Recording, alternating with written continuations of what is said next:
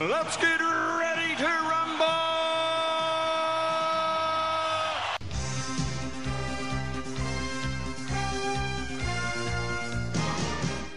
Hello, and welcome to Netflix vs. Cinema, the podcast that today is finally allowed by our self-imposed rules to talk about WandaVision in its entirety. But seeing as only 2/3 of us have seen WandaVision, we're going to keep that to the end and make a nice little package all about WandaVision spoiler nonsense that Sean and I shall do together. My name is Tosin, I am the host, and I am based up in Bromsgrove in Worcestershire. And joining me as always on the Isle of Wight are Sharon. Hello. And Sean. Oh, yeah.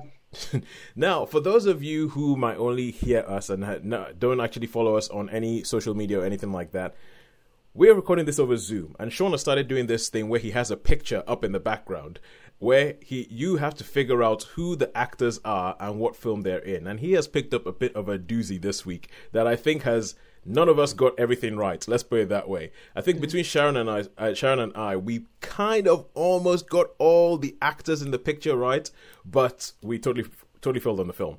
So Sean's sitting down there with this sort of like massive Bond grin on his face, like Bond villain grin, like yes, my plan has come together. But yeah, follow us on social media on the Facebook at Netflix via Cinema, on Twitter at Netflix via Cinema, and play around and see how many of these people you could have gotten yourself. But now we get onto the films this week, and we have all had busy weeks film watching, haven't we? Yeah.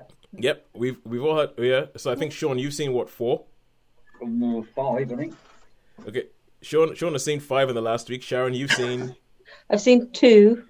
Okay, Sharon's seen 2. Plus, I caught up on Walking Dead and Sky Arts. Yeah, it's Walking Dead. I've seen. You know. Sharon, I've seen 2 episodes, but is there 3 in the new lot? Is there one to come? Or I think there's another couple. I think there's another 2. Right, so we can't. So we'll be able to do that to make we up. Do a Walking Dead. Walking Dead one. Yeah, every now and then on this show, a new series of The Walking Dead either premieres or finishes, and Sharon and Sean do probably what Sean and I are about to do with WandaVision, and Sharon and Sean go off and go, oh, this, that, the other, and there's just me sitting down there going, can't be bothered. I'm so over The Walking Dead. Yeah. Can't be bothered. The Walking Dead, it ruined Jeffrey Dean Morgan. It ruined him. As Sean said the other week, all he can do now is Negan, or all Negan was him. So have you ever thought that maybe that's all Jeffrey Dean Morgan was doing before he got the role of Negan, but now that he has Negan, it's just really, really obvious that that's all he did? I still think of him partly as the Winchester's father in Supernatural, but I only watched the first sort of 6 seasons of Supernatural before I gave up on that completely. But yeah, he was in the very first 2 seasons of Supernatural as their dad. Push, you can't go there. You can't go on that. You can't go on that. Sean, are you talking to a cat? Yeah, I am, yeah. Yeah, I'm sorry. Yeah, no, there's a cat. He was just about to leap on the keyboard. All right, cool. So, yeah. Because he just started saying stuff, and I was like, I don't know why, but I just feel like he's talking to a cat. Yeah, it is. All right. Okay, cool. So that's going to happen, and at some point, you guys are going to talk Walking Dead. Okay, cool. And I promise to be civil. I promise to be civil when that happens. Okay, so you had to, Sean, you had 5. I had, I'm sure I watched more, but at the moment, there's only 2 things I can remember. So what we're going to do is that we're going to run through the different things that we watched, have a quick, almost like 1-sentence review of them, and then each one of us is going to pick one thing that we watched this week to bring to the table and say, now this is the one I really, really want to talk about and go in depth with. So, Sean, as the winner, whenever we do something like this, because you watch everything, would you like to take us through all the things you watched and the one that you want to bring forward and talk about over and above all the others? Okay, so here we are. I mean, I have to remind myself, I did write them down because I've done it before, and I'm sure there's loads of stuff I've seen that we haven't reviewed because, it just sort of slips your mind, doesn't it? Like you said, you're not sure what you remember. But anyway, I'll start off. Right, there's this film called The Rising Hawk, 2019 film. It's basically these villagers have gone up into the Carpathian Mountains to hide from the Mongols, but the Mongols appear up there. I think it's loosely based on a story of the Mongols coming, and there's 2 brothers, which the leader of their tribe is that he wants to fight the Mongols, and then you've got the leader of another tribe who wants to work with the Mongols, but bad things happen, kidnaps, the normal bit of love story, loads of sort of arrows and swords and people getting chopped off and stuff with big axes and you have to. So generally just normal. The Rising Hawk 2019, normal, run of the mill. Seen them a dozen times, not particularly great. It's okay. It's okay as a watch. It was in the Carpathian Mountains. Is it like you say the Mongols and all that? Is it an American production or is it? I don't really know without looking. I would say it's a Europe. Yeah, I would say it's a European production. It's all right, cool. All right. So not that enamored. How many stars? Probably give it a low 3. Right. 3 because cool. It was watchable. I wouldn't like. There was some moments I was like, oh come on. Okay, cool. Quick fire round. Forgivable. So that's it. Quick fire round. What's next? Okay, next we got The Silencing. Okay, this is quite a recent one actually. I'm thinking I might save this for another time actually. So we'll save The Silencing. Okay, and I'll move on to the Banana Splits movie. Oh yeah. Right. Okay. I love the Banana Splits when they were little. Uchongo, all that. This basically is the story. The Banana Splits things are still going. Bunch of kids go to watch it with adults, and you've got all the people, couples go to. Yeah, I love it. But of course, there's strange things going on, and so there's the it's not what I seem. So there's like mayhem and a lot of red makeup and stuff, and stuff running around and that bit silly, really silly actually, really really silly. But again, low 3 stars, average film. You could watch it, but there's nothing new. There's nothing great in it. I heard that people essentially taking the Banana Splits and trying to turn them into a horror movie. Yeah. Well, that's basically what it is. It's just like a horror movie with silly traps and and like you got a young lad that's like, oh, Snorky, I like Snorky. So he's my favourite. And he turns out well, he's the pretty nondescript one that I never really thought about much. And I can't go into that story about anyway. But anyway, quick fire. So yeah, low 3 stars on this. And the other one, which I'll put for now, was Thank You for Your Service. So this was a 2017 film about soldiers coming back from Iraq with PTSD, based on a true story, loosely based on a true story. The normal things, you get one who sort of commits suicide, and the others, they try, they're hiding it all up and that. So and the wife saying, "Oh, let me in," and they go to meetings and things like that. So this one will do a 3 star. It's a little bit long, I think. It's a bit too long. Could have been a bit shorter, but nevertheless, it's as I say, it's not.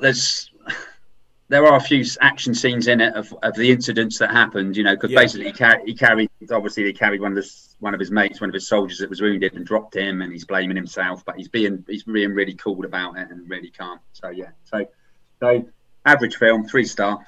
Okay, so that's like a 3 star, varying high, low, 3 star across the board. Yeah, pretty much. You've gone through all those. What is the film that has risen above the 3 star mediocrity to get you to the point where you say, I want to talk about this one? Okay. So I'll save The Silencing. Then I'll keep that in the bag sometimes, because I could probably talk a little bit more about that. Okay. This film, right? Okay, this is a film and stars. What do you remember? What things have I said about Keira Knightley in the past? What things have I said about Keira Knightley? She pouts. Yeah, she's a super pouter and Now I just remember, generally speaking, you're not a fan. Yeah. So, but in this, she's surprisingly good. Oh. And this is the story of the 1970 Miss World contest. Which, I wanted to see this, but I've never seen it yet. Yeah, it was one of those films. It was one of those films that it came out. Either the week of, or essentially the release of this film in the cinemas coincided with, hey, The Who saying, "Oh, by the way, guys, this is a pandemic. Yeah. stay at home." So it's one of those films that it was everywhere. They actually put a lot of work into the publicity for this film, and it kind of disappeared because no one got to see it in the cinema. But the thing is with this, I mean, when this happened, I was 10 years old. And I remember, I mean, I don't remember it in depth to that extent, but I remember it being major news, you know, because you had all these groups, all these women's libs groups, and there was flower bombs thrown at Bob Hope. There was, you know, big demonstrations and a lot of fuss. And this was the first one when a black, Miss Grenada wins it, you know, and so it's the story of behind the scenes, you know, all the Miss World contests turn up and it's all like a show. Come on, love, come on, hurry up. You know, people about the morning. Okay, turn around here now. We're going to see the back shots. Thank you very much. All that sort of stuff. And then you've got the scenes where you've got these different women libbers groups. You've got like some real militant ones and ones that aren't quite so militant. And what they decided to do is they said, how are we going to get in? Oh, let's buy tickets. You know, Keira Knightley just comes up with let's buy tickets. Of course, they all get arrested and stuff. But I really have to say that in this, Keira Knightley was really good. You know, I mean, I'm sort of from original. I must say that I was quite impressed with her in this. Because I'm guessing Keira Knightley would have been playing one of the people on the women's lib front. Yeah, definitely. Yeah, because I think I think it might coincide with it might be a coincidence, but it definitely does coincide with the upturn in sort of like her performances, that lately she's been doing a lot more stuff that is kind of like almost like this is something I actually believe in, especially when it comes to sort of like feminist causes and fighting for the place of women in the world. She says some stuff, I mean, and she's been going on TV shows and she says some stuff that some people think is, hang on, that's taking it a bit far. Like she won't let her children watch The Little Mermaid, the Disney film The Little Mermaid, because in her words, no woman should ever have to give up her voice for a man. And she says things like that, but I think it means that it does show in the, because she's gone to the point where she doesn't have to take work if she doesn't want it. So you find her doing a lot of things that she actually does believe in, and I could. So when she said this, I was like, she's going to have to be one of the people on the women's lib front. She definitely is. She's. Whereas like 10 years ago, she would have been one of the contestants. Yeah, definitely. But in this, so this movie is seen from all points of view. It's seen from the movie of Julia Morley. It's seen from the point of view of, you know, the people that are putting on the show. It's seen from the contestants in the show. And it's seen from the demonstrators. And also it's a scene. It's really like her mum's in it, and there's a couple of times when her mum's obviously got, because she's got a little girl anyway, and her mum's, you know, like putting makeup on the little girl, and it's like, Mum, what are you doing? And all stuff like that. Goes, well, you'll never hear, blah blah blah. Anyway, cut a long story short. So the mother's like old school, and she's saying, oh, you shouldn't have given, you know, you've given up your life to be a housewife, blah blah blah. So there's all. I mean, there are a lot of themes in that, which is about different generations, you know, their ideas. I mean, this was a great movie. I thought. I really enjoyed it. I mean, I don't know what sort of reviews it's got. I mean, I'm looking now at it, and it's got like on EMBD, it's got a 6.2. But I never really look at the things before I do a review. But there were so many, I had to remind myself. But I think it's worth more than that for me. I mean, I would give this a 4-star. I would give this one a 4-star. I really, really enjoyed it. Maybe it's because I can actually remember the incident. You know, I can remember the things. The guy who plays Bob Hope's really good, but I remember it being a really, really big controversial, you know, time really, and what happened we forget now, don't we, how big a deal the Miss World competition was? Because I mean, it used to be disappeared from our radar, but it was one of the biggest television events of the year. I mean, I remember watching it every year, and it was, you know, big deal who won Miss World. It would make people's careers. It would, for the women who won it, it made their careers. And what's another thing on this? They became world famous. At the end, the people who played the characters, there's a couple in there that actually are interviewed at the end. That played the characters. So you've actually got a couple that were really there, and also some of the contestants, what they went on to do. I mean, I won't give any spoilers or anything, but it's at the end there. You've got that little montage of this you know, so the person who was playing one of the feminists is actually there saying, because they got arrested and things and all that sort of stuff, and it says what they're doing now. And so I thought it was a great watch. I liked the idea of the film when I heard about it, because there's, from the poster, it seems that there's one, you can look at this and you can think this is a story about, quite frankly, a black woman in Miss World, because obviously it has Gugu Mbatha-Raw, and she is in quite a prominent spot. And well, there's two Miss South Africas, two Miss South. Oh, is it that they sent a white one and a black one or something? A white South Africa and a black South African. I didn't remember that part of it, but that's quite interesting, Yeah, but I think the fact that they've essentially used this whole thing of Miss World to look at a lot of things. There's racism, there's feminism, there's sexism, that all around that this one thing, this one innocuous looking, frilly, give us a twirl kind of thing. But it looks like they've used that thing to say, look, there's almost like a lightning rod moment in the 70s. So I liked the idea of the film. It's a great film, and obviously some of the contestants are like, well, I could really do with winning this. This could put me on the map, because exactly like Sharon said, they used to go on to big things, didn't they? Yeah, so because I remember it's great, and I liked it, and I think for me it's pretty well balanced. That's what I like about it. And you see it from a lot of different points of view of a lot of different characters, which to me is good movie making, because you're not actually saying. Because sometimes you can get films that are just totally blatantly in your face. Like this could be a total film about feminism, and everything could be feminism with no other points of view. Whereas this, you've got different points of view, and I really like that in a movie. Yeah, I think that works, doesn't it? Because you think, for the women who chose to be these sort of contestants who entered these competitions, they weren't stupid women who didn't know any better. And it's like, we're helping you out, dear. So just trust us. We know what's good for you. It's like, no, they were able to make their choices, and they chose to do that. Yeah. So who are you to say, no, you can't make that choice? Because there was this big thing, it reminded me actually when you were saying that, about the Formula One girls, how they suddenly said, we're no longer going to have the girls with the champagne and coming out with their, at the end of Formula One races, because it's offensive. And then the girls were saying, hang on a minute, you're putting me out of a job. I've worked really hard to get this job. And this is the job I've aspired to do. Who are you to say that it's offensive for me to do this when I've aspired to do this? Exactly. And I think the thing is, it's getting that way now, where you're getting people to every argument, isn't there? Yeah, every argument.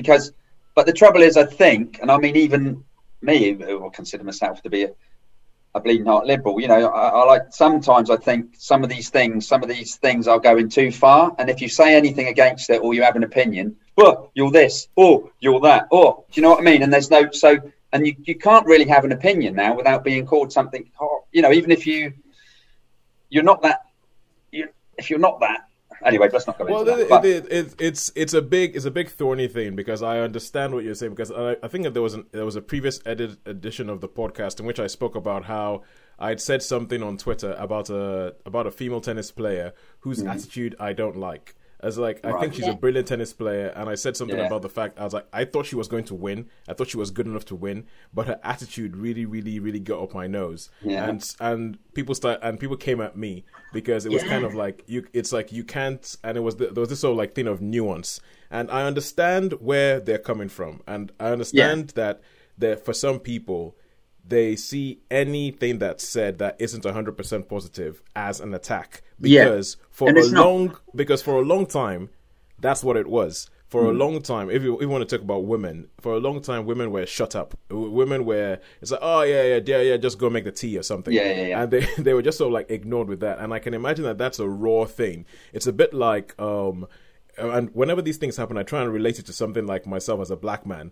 When some people will say things like, one of the big no-nos at the moment is if somebody calls a black person eloquent, because for instance, like with me, I speak quite good English, and some people be like, oh my God, you speak good English, you're quite eloquent. And it's kind of like, well, because I'm black, I'm supposed to be like an idiot.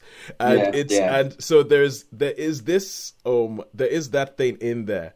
But I still feel, with me, my approach to it is, everybody's on a journey, and during that journey, people are going to make gaps, and they're going to say things. They're going to ask questions, which are very well going to be very likely to be offensive.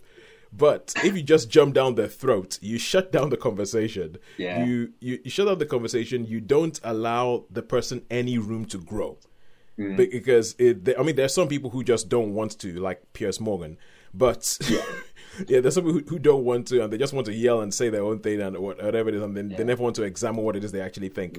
But I think for me, because I'll tell you one of the things, right? At the moment, when you talk about things like using gender pronouns and people to deciding what pronouns they want to know, whether they want to be he, she, they, or...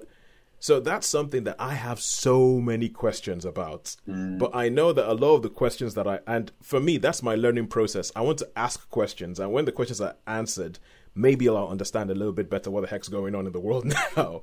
But I know that that's something that if you ask certain questions, as Sean says, you will be just immediately, for goodness sake, I can't believe this bigoted person. Yeah, exactly. Yeah, you'll be shot down. Yeah. But I have a lot of questions, and I think when you actually can have a good conversation about it. But I think I understand that the people who, like, let's say somebody who uses they pronouns, I understand that what they have been met with a lot is people looking at them like they're weird, or looking at them like they're not supposed to exist.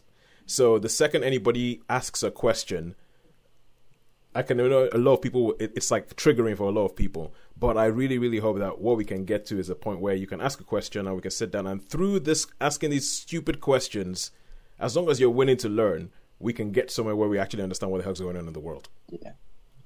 Anyway, enough of my sermon and my soapbox moment.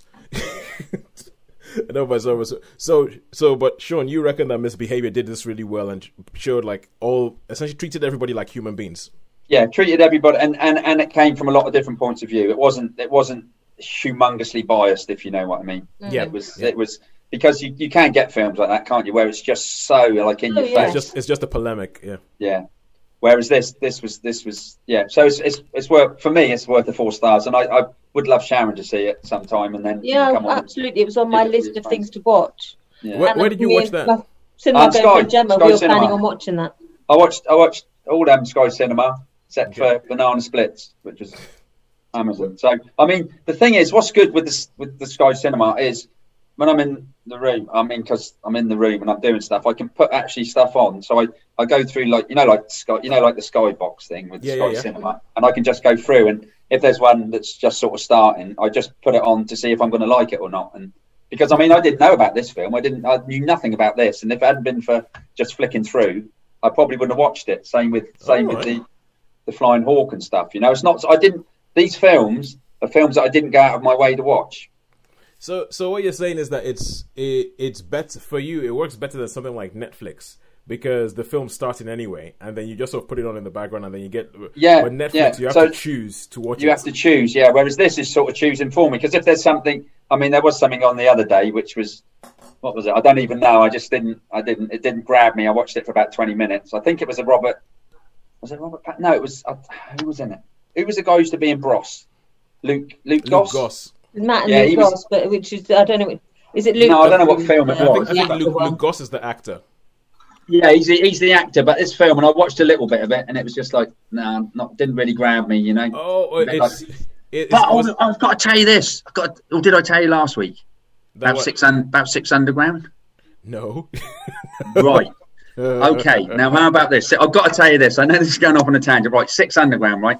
I was talking at work with Pete. Pete come up with this. There's a guy called Pete, and he says, "Oh, I watched that Six Underground. That was really good. It was like Fast and Furious. It was like all that." And I hated that movie. Right. Anyway, there's Dan, who I live with, another one. We were having breakfast, and we were sat at breakfast. He says to me, because he's sort of quite quiet. He says, "Oh, I watched that Six Underground the other day," and I thought, "Oh, okay." And I thought he was going to say he went, "It was absolute SHR." Anyway, he really, really hated it. He said, I could never watch it again. It was an awful film. And I was like, yeah. So we went in and saw Pete the next day. And I said, can I say that on the pod? He said, yeah, of course you can. Yeah. But, so I was like, yeah. He said, it was blooming awful. Worst film we'd seen. Six Underground is objectively a bad film. Yeah, thank you. But it's just that I just had to put that in there because it was just, I was sort of felt vindicated because Pete was going on about how this film was going to be the new Fast and Furious franchise and how great it was. No. And now he's backtracked a bit and gone, well, I didn't say it was great. I said it was all right. Yeah, no. It's objectively a bad film. It's badly made. But So anyway, yeah. Yeah, So, sorry, Toes. one more thing about Six Underground. When I say Yeah. it's an objectively bad film, and Yes. I know that obviously it's kind of like people talk about things being subjective or everything like that. But I mean, from a storytelling point of view, if somebody is telling you a story and the person kind of goes, "Once upon a time" and the end, that is an objectively bad story because they have they have missed out what it is to tell you. And I think when you think about filmmaking, when you think about when you're looking at something, when you think about where you're trying to understand, like, okay, this person is over here, then all of a sudden they're over there. How did the heck that happen? This person is happy, then all of a sudden the next moment they're crying.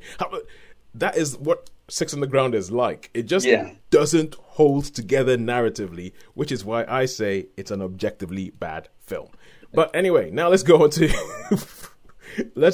Sharon. Sharon, what are the things you watched this week? Talk us through the things you watched, and ending with the one that you want to bring forward. Okay, I did my catching up on my recorded program, so I won't go into those. But I do like to watch things like The Great Pottery Throwdown. Yep. And I do like to watch Sky Arts Portrait Artist of the Week and Landscape Artist of the Year. So I do record those, and I do have like a catch-up evening, which is why I don't always get to watch as many films as you gentlemen. And so the films I watched this week, I watched Damsel, which is the one I'm going to review, so I should have said that last. But my also ran is a film called A Call to Spy, and it's basically based on the true story of the SOE, the Special Operations Executive, where they basically sent people into occupied France to help the resistance. And it's become much parodied over the years because of, Allo and all these sort of things, and dropping British operatives into with their bad French accents, and you've got all these tropes about the berets and ankle socks, and listen very carefully as you say this anyone. So it's become a bit of a trope. So this is like basically a film that's trying to tell the true story of two of the women who went into occupied France and worked in the resistance there. Oh wow!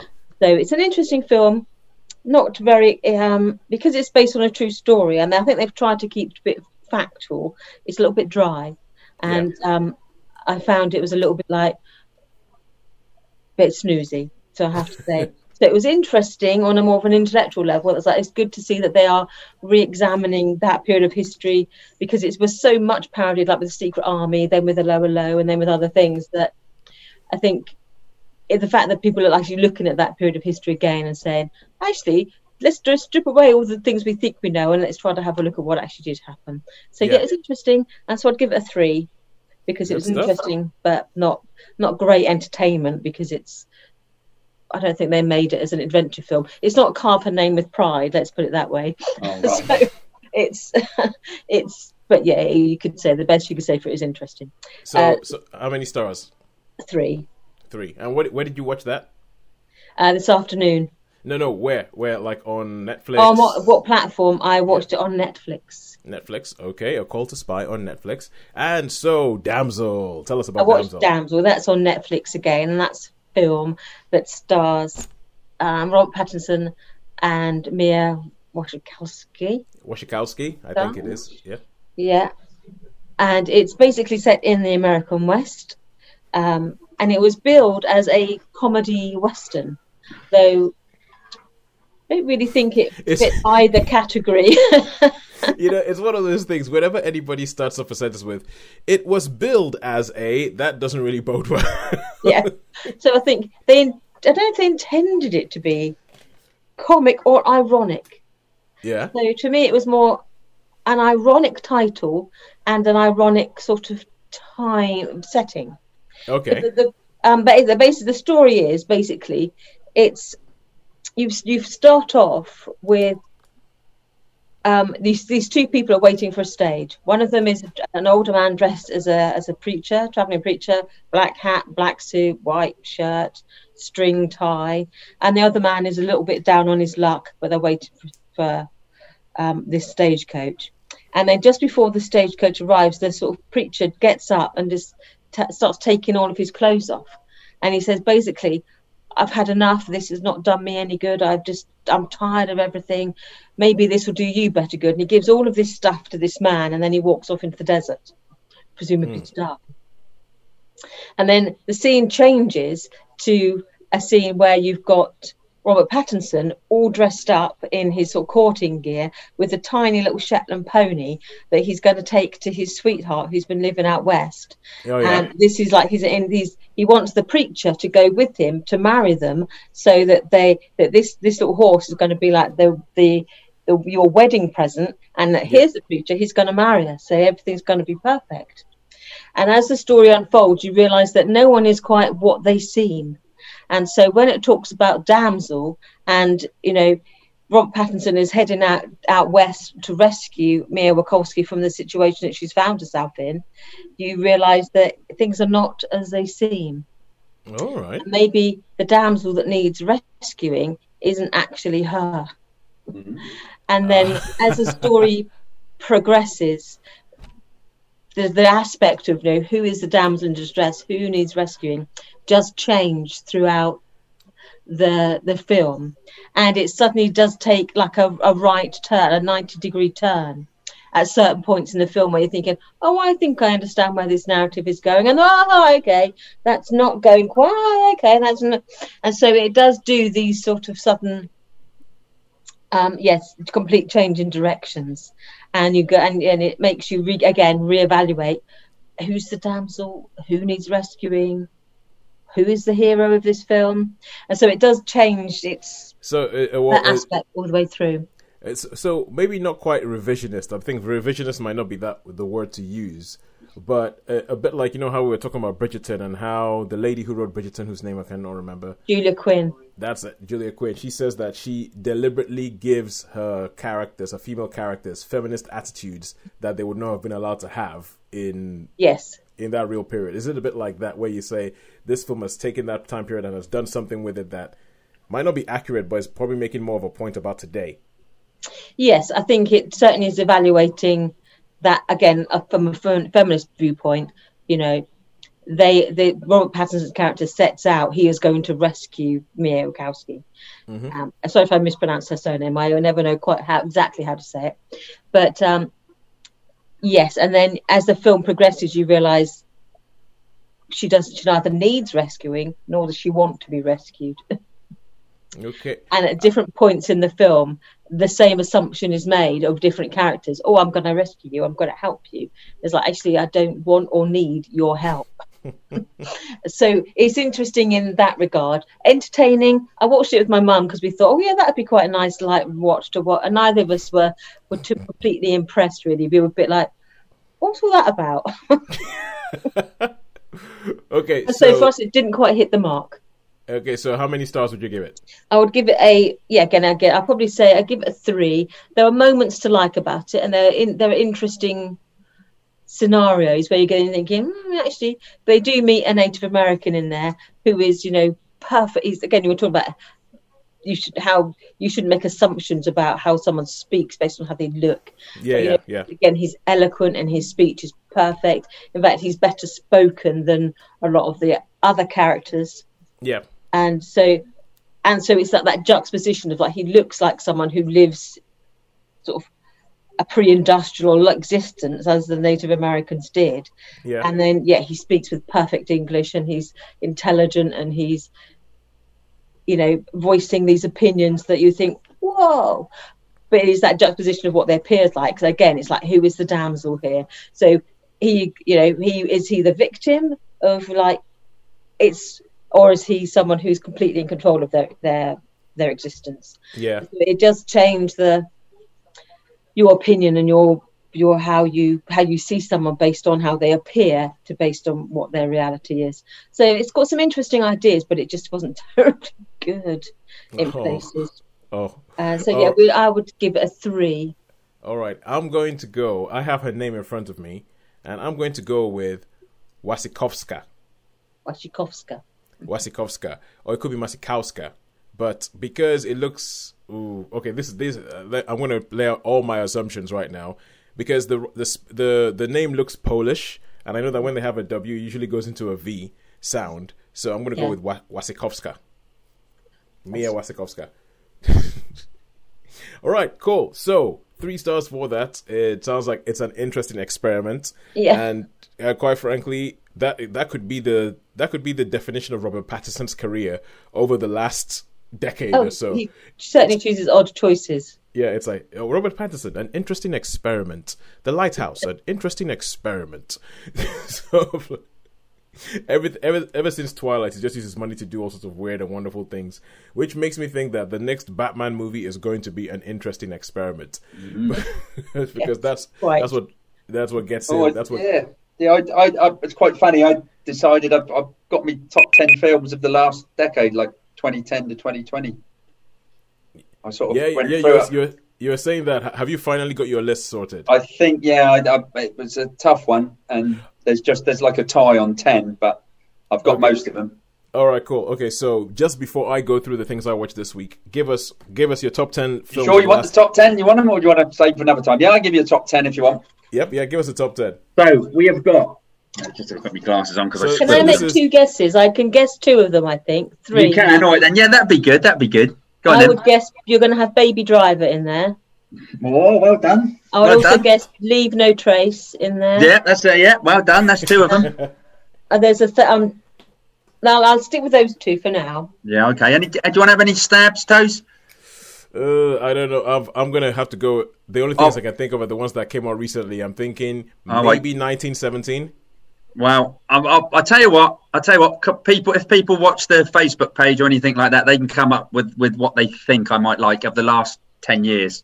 Okay. So give you a little bit of time to think about it. You too, Sharon. So maybe you can say. We'll put that up there, and then next week Sean will reveal what his top 10 movies of the last decade are. So we're talking 2010 to 2020. 20, yes. Yeah. Okay, so 2010 to 2020. You've got a couple. Sharon's giving you a little hint there. So yeah. All right. There's some interesting ones in there. Hell or High Water. I'm not saying anymore. You'll have to have a guess. All right, cool. Okay. So let's all right, let's go on to the films that I saw this week. So what I saw this week, I've narrowed down to 3 things. 3 things I actually completed seeing. So there was I found myself in the mood for documentaries, and I also had the whole thing where I'm trying to work through my Netflix list.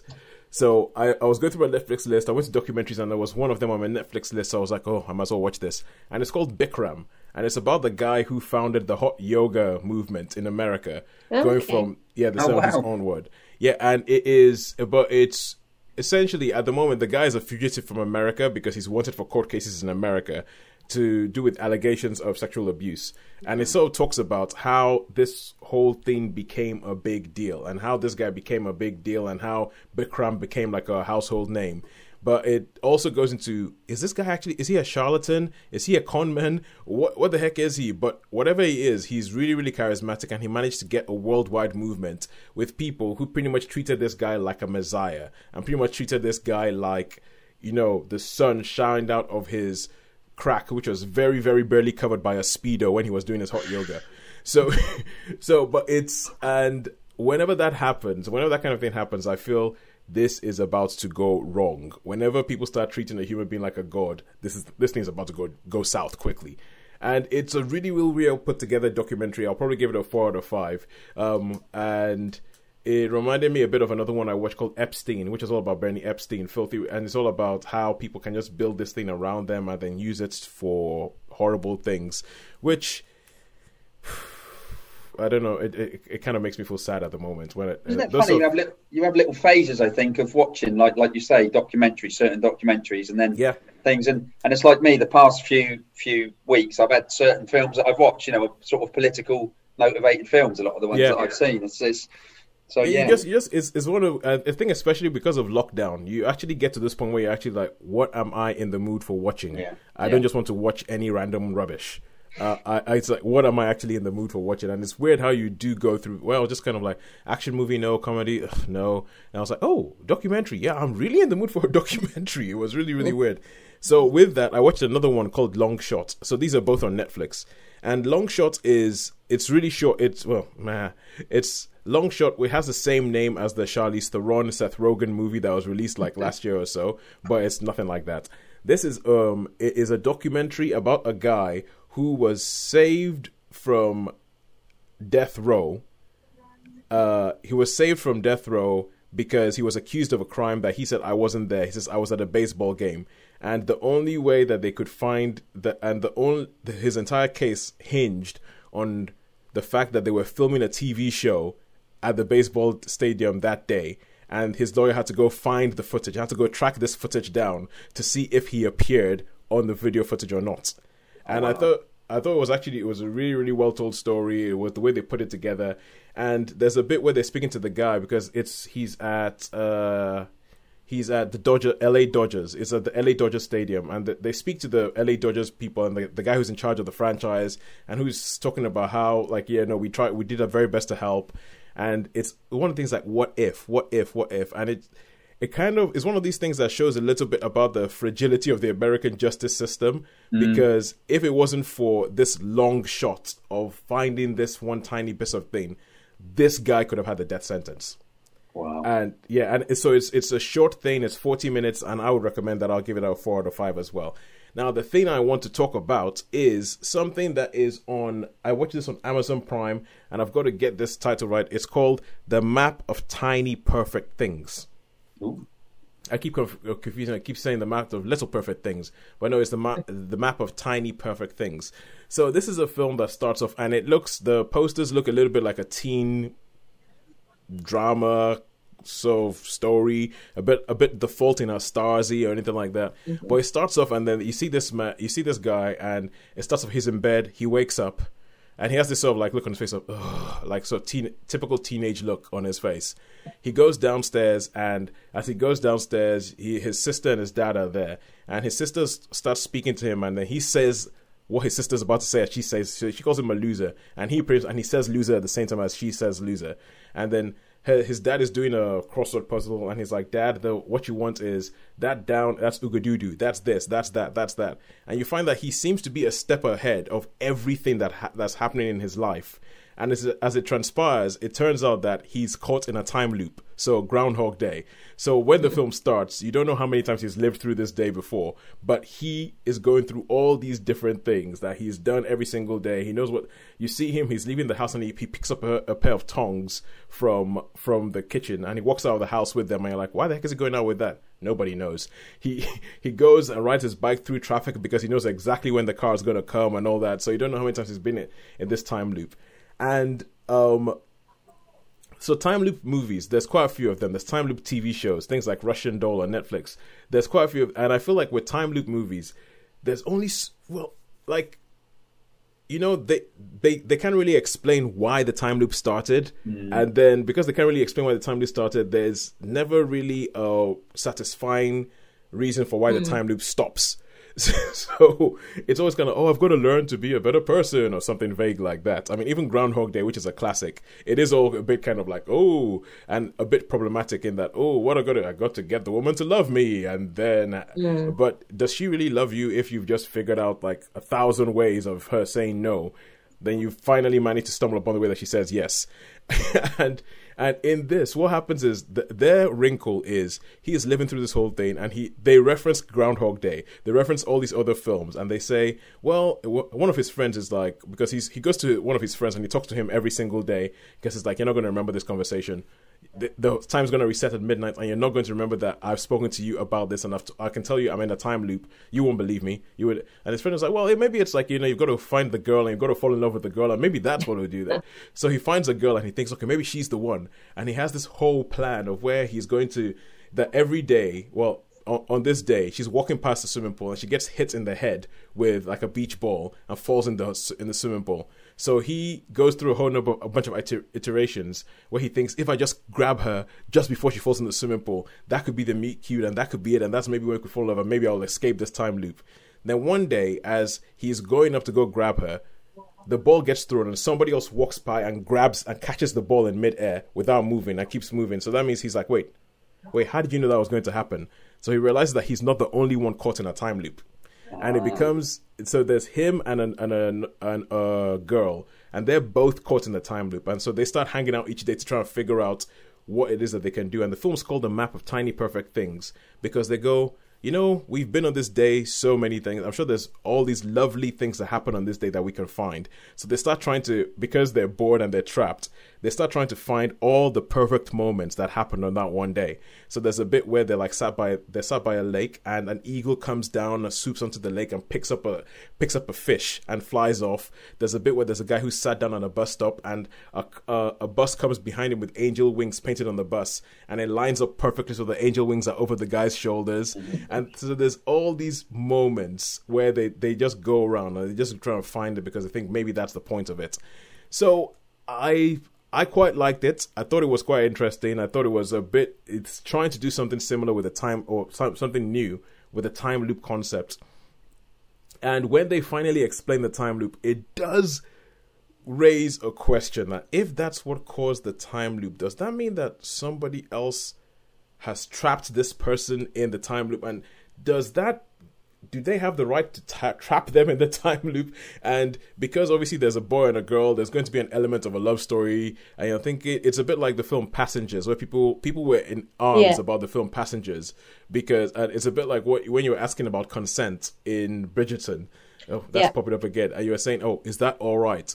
And there's an element of that for me in this, where I'm like, but is that all right if that happened, and because that happened, that other person gets trapped in there with you? And there's a bit where they say, oh, it's not my story, it's their story. And I'm like, if it's their story, then what are you doing here? So it in trying to do something clever and trying to do something different, it raises some questions. So even though it's the film that I wanted to choose to talk about this week, and the other ones I'll give a 4 out of 5, I would give this a 3 out of 5. I think it's really, really well acted by Catherine Newton and Luke Allen, I think his name is, or Alan or something like that.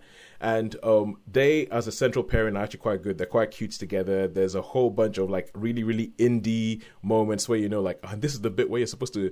This is the Juno moment where everyone's going to fall in love with this thing, and they are well done. But I kind of feel a bit cynical about them, but I would recommend it. I would recommend it if you like your time loop things. I don't think it's massively anything different, but I think that the whole two people trapped in it in the same time and how the interconnectedness does something is quite interesting. So that sounds quite nice. Yeah, the map of tiny perfect things, I'll give it a 3 out of 5. Ooh. Right, so we've got to that point where Sharon. Yes, I'm going to say adios. Yes. Amigos. So we're going to end this noble thing, and then Sean and I are going to have, I don't know, maybe a 15-minute discussion about WandaVision. You can head into WandaVision land. Yes. WandaVision. So until next week, when I don't know what we'll be seeing, but I think we'll probably start ramping up for cinema's return, and we'll be seeing what it is that we can watch it. I think by now we should know what films are going to be released when in the cinema by next week. Yeah, that'd be good. Yeah, and as I say, keep guessing. Have those guesses on those films. Give that some thought, and let them know next week. Next week is when we will also see what Sean's top 10 films are of the last decade. It's a goodbye from me. It's a goodbye from me. And it's a goodbye from me.